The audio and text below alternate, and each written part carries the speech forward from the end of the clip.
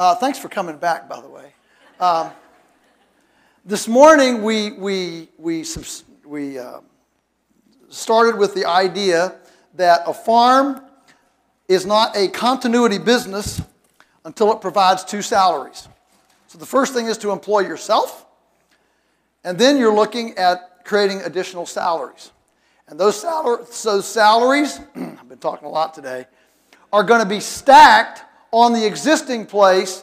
They're not necessarily going to be dependent on gobbling up somebody else. A lot of people say, well, how much land do you need to make a living farming?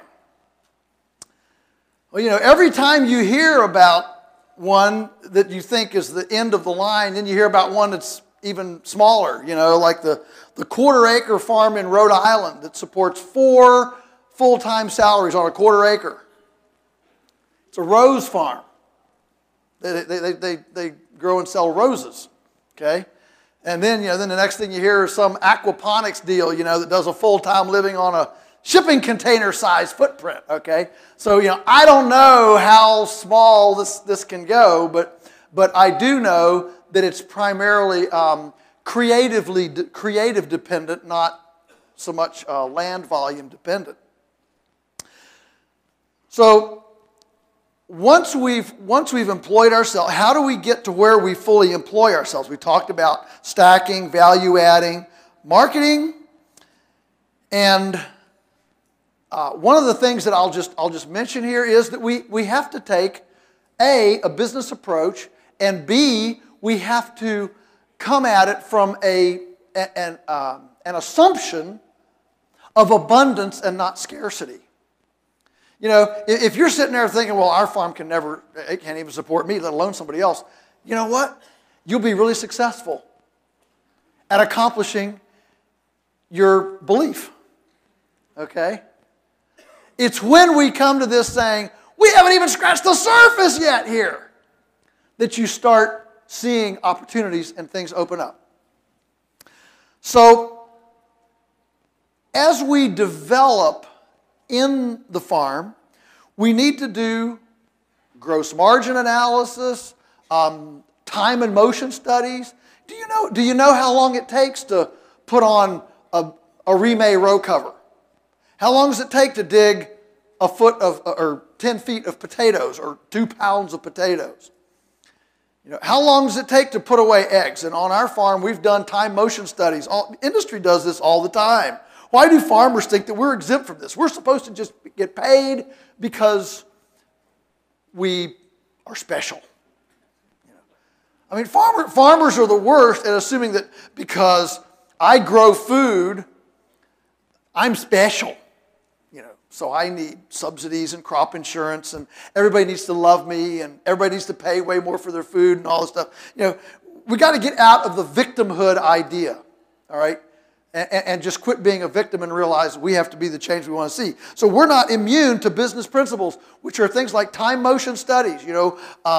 If you can't tell me how many cow days your grass is today,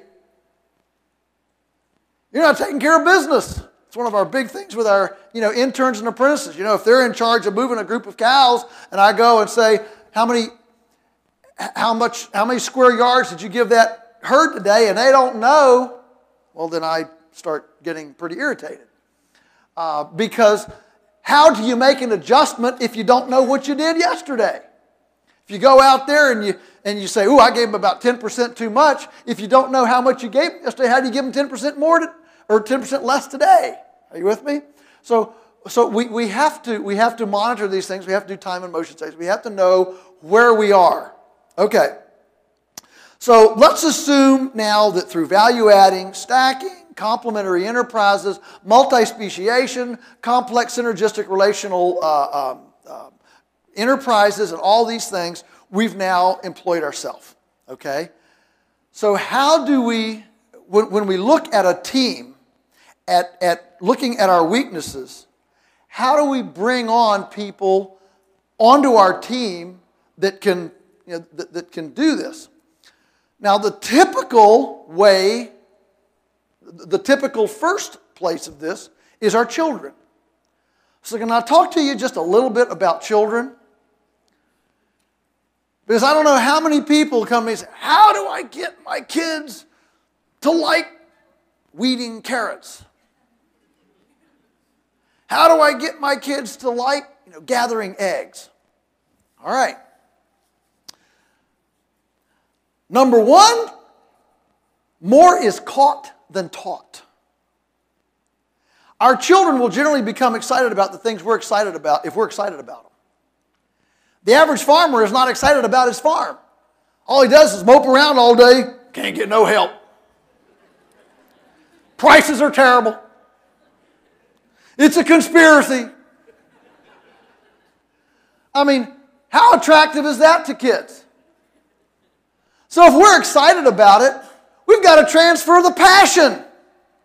You transfer the passion with excitement and a smile, not being a complainer and a whiner. Okay? The thing is, if things are happening that we don't like, it doesn't do any good to whine about them. What's your action plan? Don't tell me what's wrong. Tell me how you fixed it. And we instill that can-do spirit in our children. All right? So, from day one, we instilled, made work competitive and fun.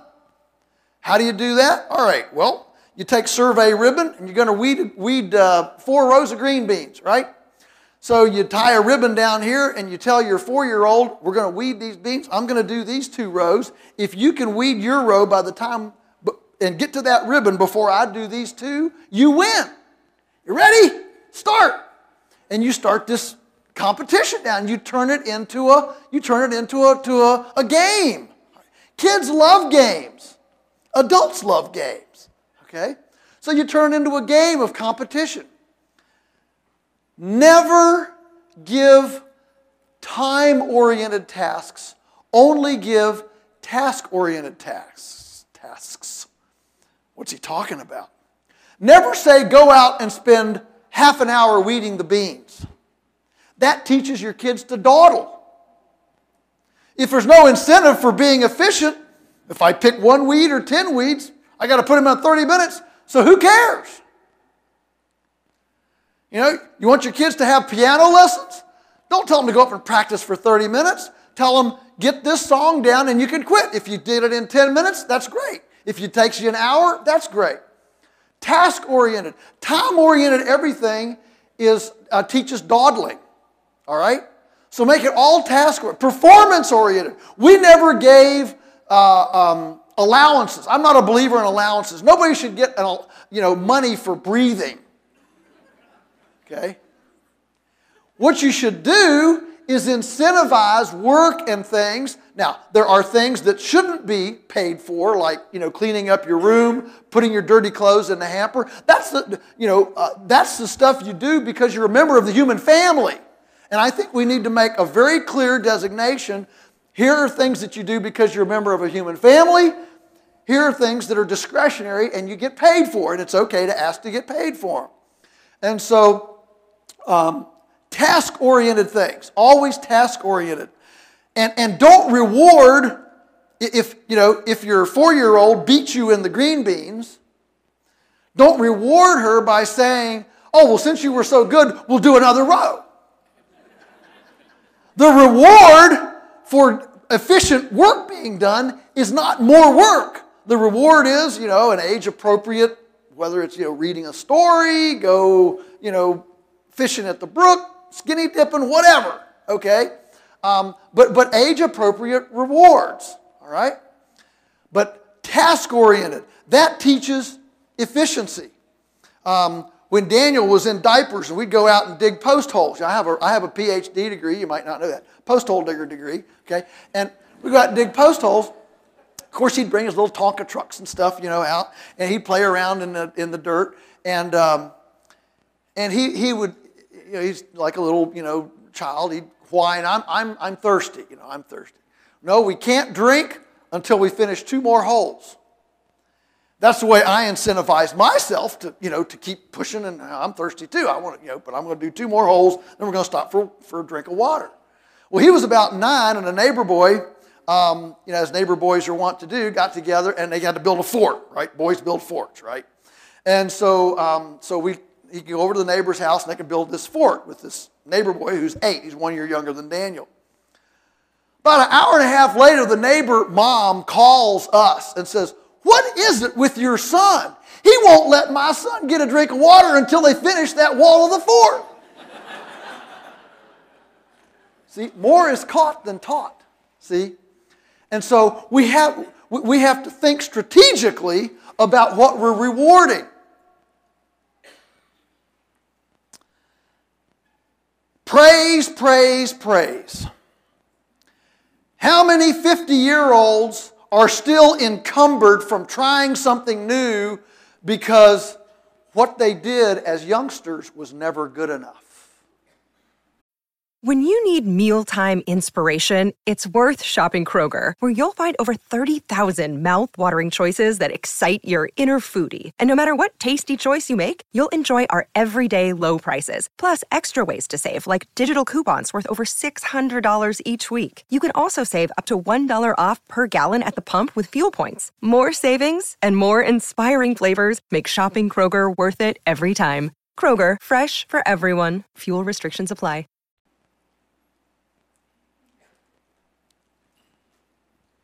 This is a dad thing more than a mom thing. I mean, what difference does it make if the 5-year-old goes out and bends over 100 nails today trying to pound them into a board? You know how much money I spent on those nails, kid? That's how they learn to pound them straight when they're 16. If you want a partner when you're 16, then quit complaining when they're 5. Okay? Praise, praise, praise. You know, first time a child washes dishes, they probably miss a couple pieces. Easy thing to come in and instead of saying, "Thank you for washing those dishes," what's the first thing we say? "Well, you missed a piece there. You missed it there." Praise, praise, praise. Okay? Be thankful for what they're trying to do because you're trying to inculcate a loyal partner. You know, Stephen Covey in 7 Habits of Highly Effective People, he says you start with the end in view. I mean, who wants to be around a whiner and complainer all the time? Okay? We want to be around cheerleaders. See? Now, I'm not saying you dismiss negligence and lackadaisical work, but you're age appropriate, okay, as you come up. And then the next one is to let the children develop their own enterprises. I know this was instrumental for me. When I was 10, I got my first chickens. Dad and Mom, our family, we didn't have chickens. So when I got my first chickens, I was the chicken man. I was the chicken guru. Okay? And I had this chicken business throughout my teenage years. And I grew up cutting my teeth, selling at the curb market. I was up, every single Saturday morning. It was an indoor market every single Saturday morning of the year from, age of about 14 to 18. Every single Saturday of the year, I was up at 4 o'clock to be down at curb market and sell our stuff. So I cut my teeth on it. I wouldn't take it back for anything. But I had my own enterprises. Again, no allowance, but I had my own, and I always had a pocket full of money because I had my own business. That's how you teach the importance of profit, for example. Keeping records. I remember Daniel. He had his 3 little banks on his dresser. He started his rabbits when he was 8, and he had his to spend, to save, and tithe offering. I remember well one time going to town, and he pipes up in the back seat. He's about 10 years old. He says, "Man, I got to butcher some more rabbits. I don't have any money to give away anymore." What a great reason to have a business, is to be able to give money away. See? Because his tithe jar was empty. See? So, having that own business is critical. So often, we don't. We want to be helicopter parents. And we're so scared. Helicopter, we're hovering over them all the time, hover. And because we don't want our kids to hurt themselves. But how do you exercise decision-making muscles unless you make decisions? And the freedom to fail is the most exercise you can get on your decision-making muscles. It makes a big difference in a child whether visitors come and the child says, you know, those 50 cows out there, well, 2 of them are mine. Makes a big difference if a person comes and the child can say, here's my enterprise and I'm the guru. So when Daniel started his rabbits, we were real careful, visitors to the farm. Somebody had a question about rabbits. Said, I don't know anything about rabbits. There's the guru, go ask him. So Daniel was able to take him out there, show him his rabbits, talk about that, because he was the expert. See, what does this do to the self-actualization of a child? Rachel, our daughter, started a baking business when she was, 6 years old, and she'd have all these garden club ladies come and, pinch her on the cheeks, said, oh, are you the little girl that made the pound cake I fed to my garden club ladies last week? And it was so wonderful. What does that do to the self-empowerment of somebody to be encouraged like that in their own business? See? And so we are real big on allowing those children to spread their wings and do their businesses. So task-oriented tasks, incentivization, and praise, and their own businesses. Okay. So we move past the children and we take that same concept to everything else. So what we don't want is we don't want employees. We don't want wages. There's nobody on our place. We have about 20 people that work with us now on the farm, on our team, and nobody gets wages. I hate wages. Wages are always a setup for tension between the worker who says he's working way too much and the employer who says you're spending too much time at the water cooler. So there's always this tension about wages. So I like salaries, commissions, subcontractor arrangements, so that performance gets paid for and not just showing up. Performance oriented. Well, we grew up, and I'm happy to say that both of our kids, when they were 20 years old, had $20,000 in the bank from their own earned money. Okay? It wasn't allowance. It was their own stuff. Rachel started a house cleaning business and did her baking and all this stuff.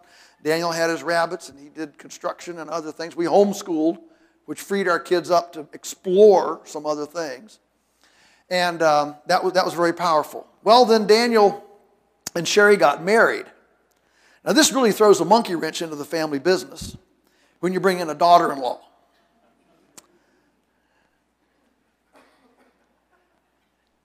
All three of us, Daniel and Sherry and I, just got back from a 2-week Oceania tour through New Zealand and Australia doing Fields of Farmers. So I'm going to steal some of their material here this afternoon as I do this. And so Sherry talks about finding your place and finding your fit. See, the problem is in family business dynamics, when a new person comes in, there's a whole lot of pre-understanding of things, a lot of water over the dam that you're not privy to. And it takes some time to realize all of the level of pre-understandings and things and the different jobs that people do. And so one of the things that Sherry found was that she had to look at Polyface and say, okay, Mom's taking care of that. Dad's taking care of that, and Daniel's taking care of that, and Aunt Donna's taking care of that, and niece Heidi's taking care of that. And what can I do? And she will tell you if she were here today, she went through this little period of time of feeling sorry for herself. Where do I fit in? And then she realized one day, I can never be any of them, and I can't do their jobs. What do we need that I can do? At the time, we were selling to these metropolitan buying clubs. Now, this is basically a fancy way of saying an urban scheduled drop point. We don't do any farmers markets. And before you go off and say, I hate farmers markets, let me just say, I think that they are a very inefficient way for product to change hands. My rule of thumb is, if you're not making $2,000 per farmer's market trip, you do a lot better doing something else. Okay? Farmers markets have a lot of rules and regs. They're speculative. You can only sell what you take, and so people are limited, and you have to pack it all up when you get home. What do you do with damaged stuff? People handling it and going through it. And it's like a soap opera sometimes. I don't think he grew that. Are you sure she grew that? You know, it's all this little, stuff going on behind the scenes. And of course, it's really a glorified social gathering. If people actually bought all their food at a farmer's market, it'd be sold out in 20 minutes. But, most people can only buy what they can carry in one hand because the other hand is holding on to, a properly pampered and coiffed Fifi the dog, And they don't buy bushels of butternut squash. They buy a special little baby food jar with a pretty little orange ribbon on it of, butternut squash puree, for bisque. And so they can, anyway. There's a lot of inefficient. Now, if you've got one that you're earning $2,000 a trip, more power to you. That's a great market. Go for it, okay? But if you're not, ask yourself the question, if I spent the hours that I spend at farmer's market, if I spent that creating my own marketing scheme and brand label, where would I be? And I would suggest that most of the time we'd be way farther ahead, which that's exactly what we did. So what happened was we had these ladies coming down to the farm from Maryland, 4 hours away. And it was a ladies' day out.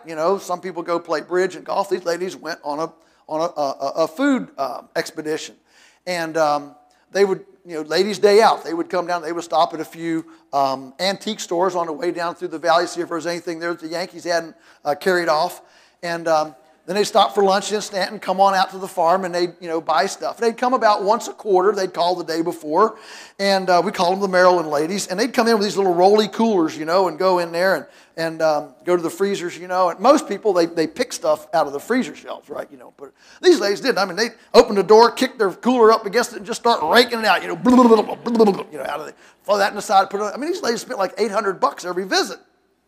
We kind of grew to like these Maryland ladies.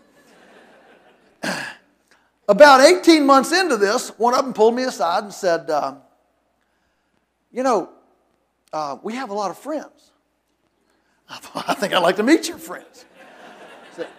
But we've tried to get them to come down with us, but they've got soccer and deacons meetings and all that. They're just too busy. What would it take for you to come to us?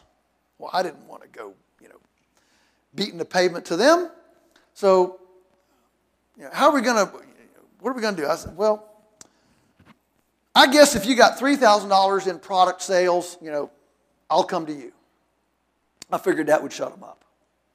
What I didn't know was that the senior of these four ladies was one of these inner city know thyself, yin yang, get in touch with your inner being. Written about 6 books,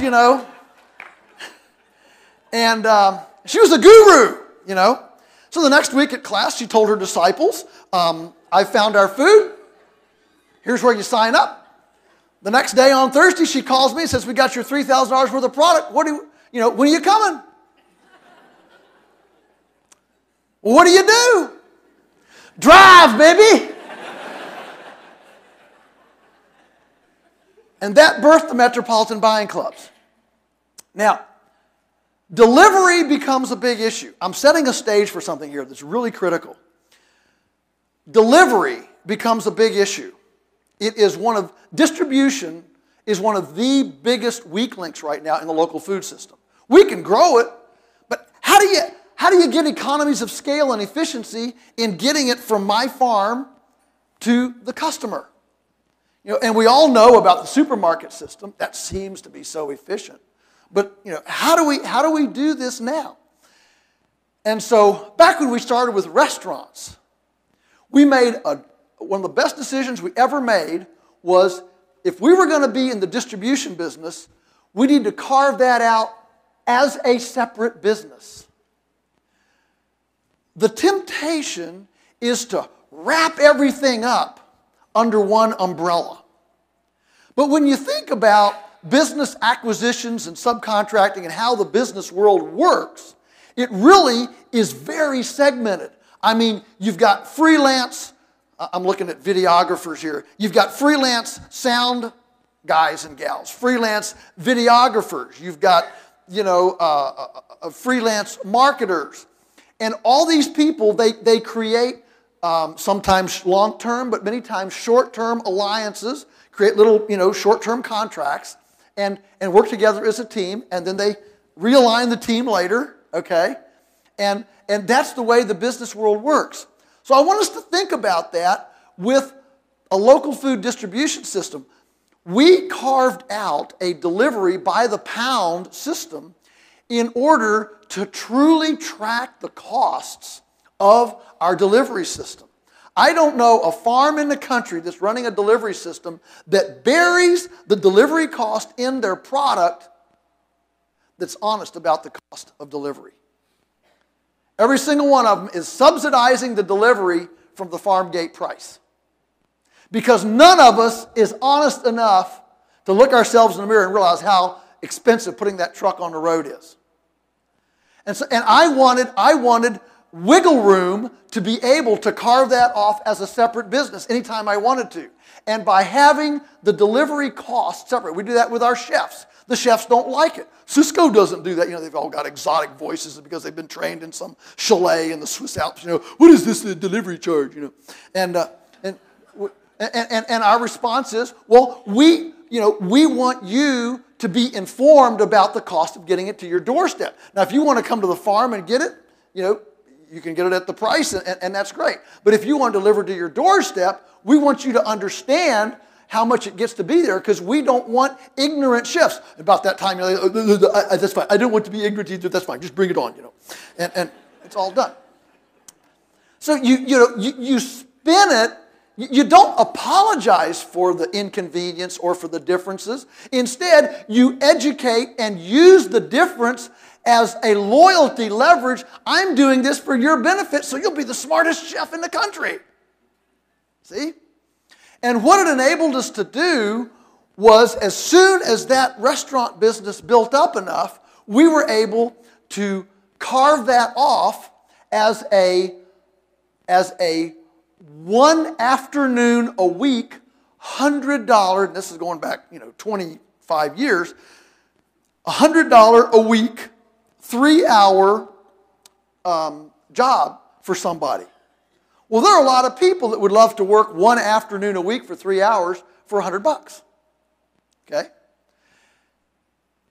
And so, in our businesses, what I'm trying to get to is we want to structure them. We want to, from the outset, we want to structure them so that we can create short-term and long-term alliances with people who take ownership as subcontractors, so we don't have a bunch of employees.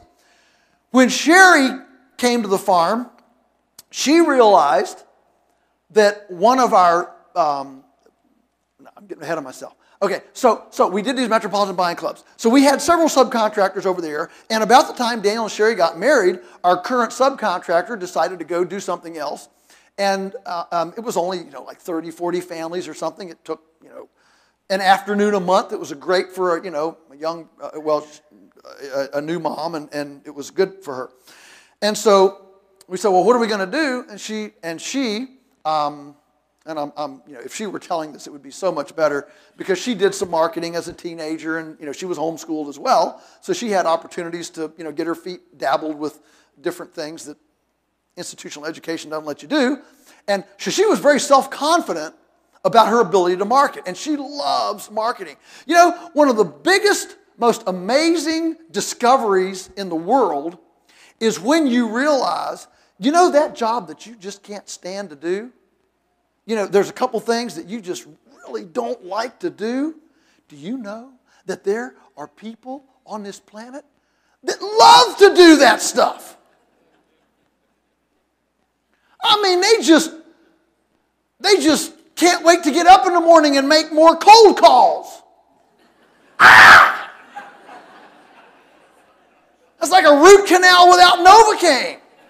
But there are people who thrive on that. So I hope one of the big takeaways from my presentations today is to understand the breadth and depth of what we have to do to have continuity farm businesses, but to realize you don't have to do it all. All we have to do is design the system so that other people will be drawn to the things that we're not good at, or we don't like to do. I went to a conference once. It was a great little pictograph, three circles with, an intersection of the three. One is what you're good at, one is what you love, and one is what you know. And where what you're good at, what you love, and what you know, where they intersect, that's your sweet spot. And so all of our life needs to be trying to move closer and closer and closer so that we get rid of the stuff that are outside of that and we focus ourselves on where those three intersect. You got that? What we're good at, what we know, and what we love. Okay? When we leverage those three things and they all come together, that's our sweet spot. And so one of the beauties of accounting is that it allows you to track margins and track different enterprises. And so, believe it or not, our P&L statement, our profit and loss statement is 14 pages. I mean, Jackie, our accountant, she says, I've never seen one as long. Well, why is it so long? Because we categorize everything. That way you can track your margins on every single enterprise. If you can't track your margins on every single enterprise, what happens is we have some that are very lucrative and some that are losing, and you don't know where you are. You might end up, growing the one that's losing you the most money instead of, putting emphasis on the one that's really carrying the ball game. And so when Sherry came, it was we had the Metropolitan Buying Clubs that were available. So she said, I'll do it. She was looking at her love of marketing and her interest in internet and that development. And so Sherry started in whatever it was, 2007, I guess, something like that. And she has taken the Metropolitan Buying Clubs from 30 families to over 5,000 families.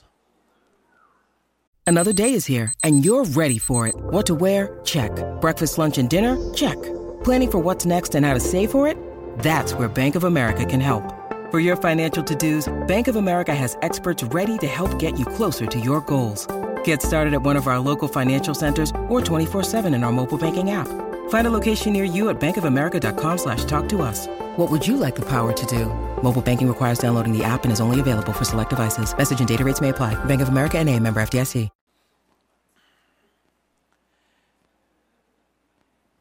And here's the secret. We didn't know if Sherry could sell. I mean, we loved her. She was our daughter-in-law.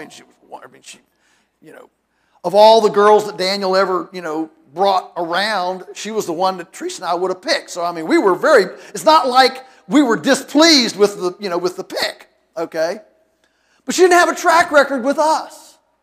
Now, if we'd have put her on wages or a salary, said, okay, you can do this for,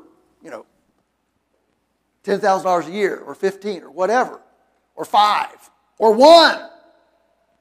We didn't know whether she'd bomb. She didn't have a track record. So what we did, we put her on a commission, a sales commission. All the sales that come in from the Metropolitan Buying Clubs, she gets 3% every single sale. Now, when she started, it was a few bucks. Today, she's created a very, very comfortable passive income for herself. Okay? She still does it.